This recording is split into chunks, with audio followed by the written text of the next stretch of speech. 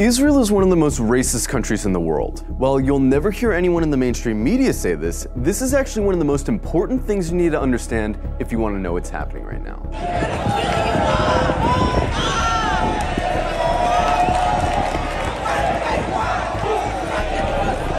From its inception, the whole idea of Israel as a country was based on racism.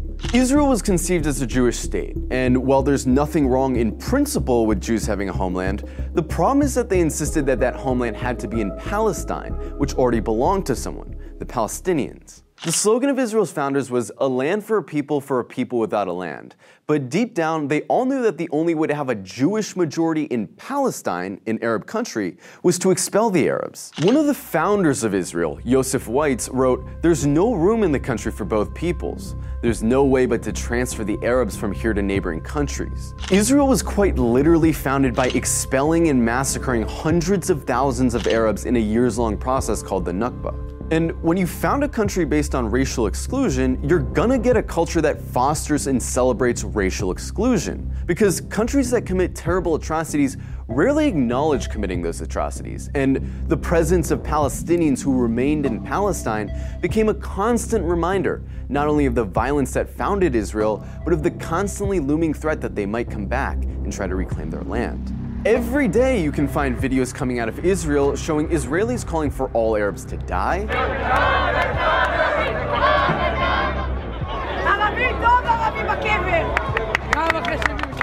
insulting the Prophet Muhammad,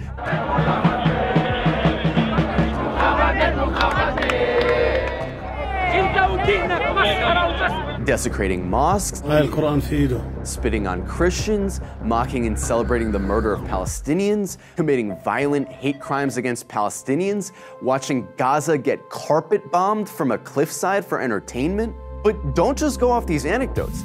Let's look at some of the polls. One poll found that 2/3 of Israeli teens believe Arabs to be less intelligent, uncultured, and violent. It also found that 50% of Israelis wouldn't live in the same building as Arabs, wouldn't befriend Arabs, wouldn't let their children befriend Arabs, and wouldn't let Arabs into their homes. Another poll found that 60% of Israeli Jews want segregation from Arabs. Another poll found that half of Israeli Jews agree with the statement, "Most Jews are better than most non-Jews because they were born Jews."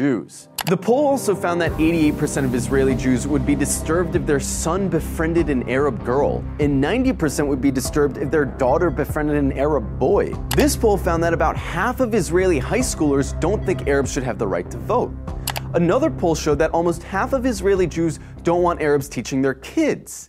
Not only are these views widely held in Israeli society, they're also represented in government, which codifies these sentiments into law. For example, Israel has a law that says if an Israeli marries a Palestinian, or someone from several other regional Arab states, that person isn't allowed to move in with said Israeli.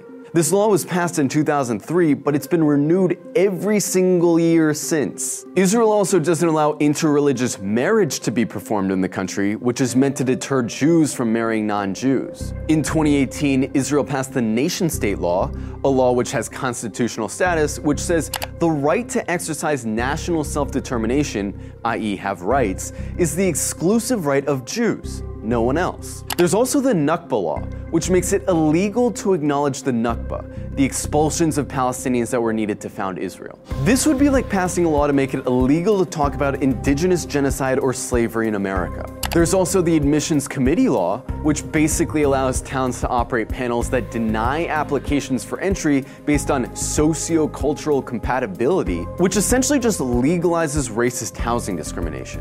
In Israel, advocating genocide of Palestinians doesn't hurt your chances of holding a high position in government.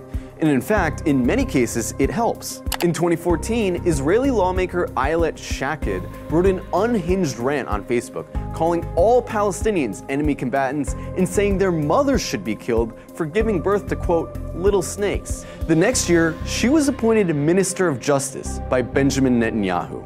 Itamar Ben-Gvir, a lifelong admirer of Meir Kahane, an Arab exterminationist, a man who praised a Jewish settler who killed a Palestinian for throwing a rock at him, a man who was famously acquitted after being criminally charged for chanting death to Arabs, is Israel's current Minister of National Security. He's not some fringe figure either. He's one of the most popular politicians in Israel right now. In the last few days, Israel's been working hard to cast itself as the victim of hatred, the victim of terrorism, the victim of anti-Semitism, that they have no choice but to lay siege to Gaza. But underneath this carefully concocted victim complex is a racist, Jewish supremacist state that's been trying to finish the job that the Nakba started for decades. And really, this shouldn't come as a surprise to anyone.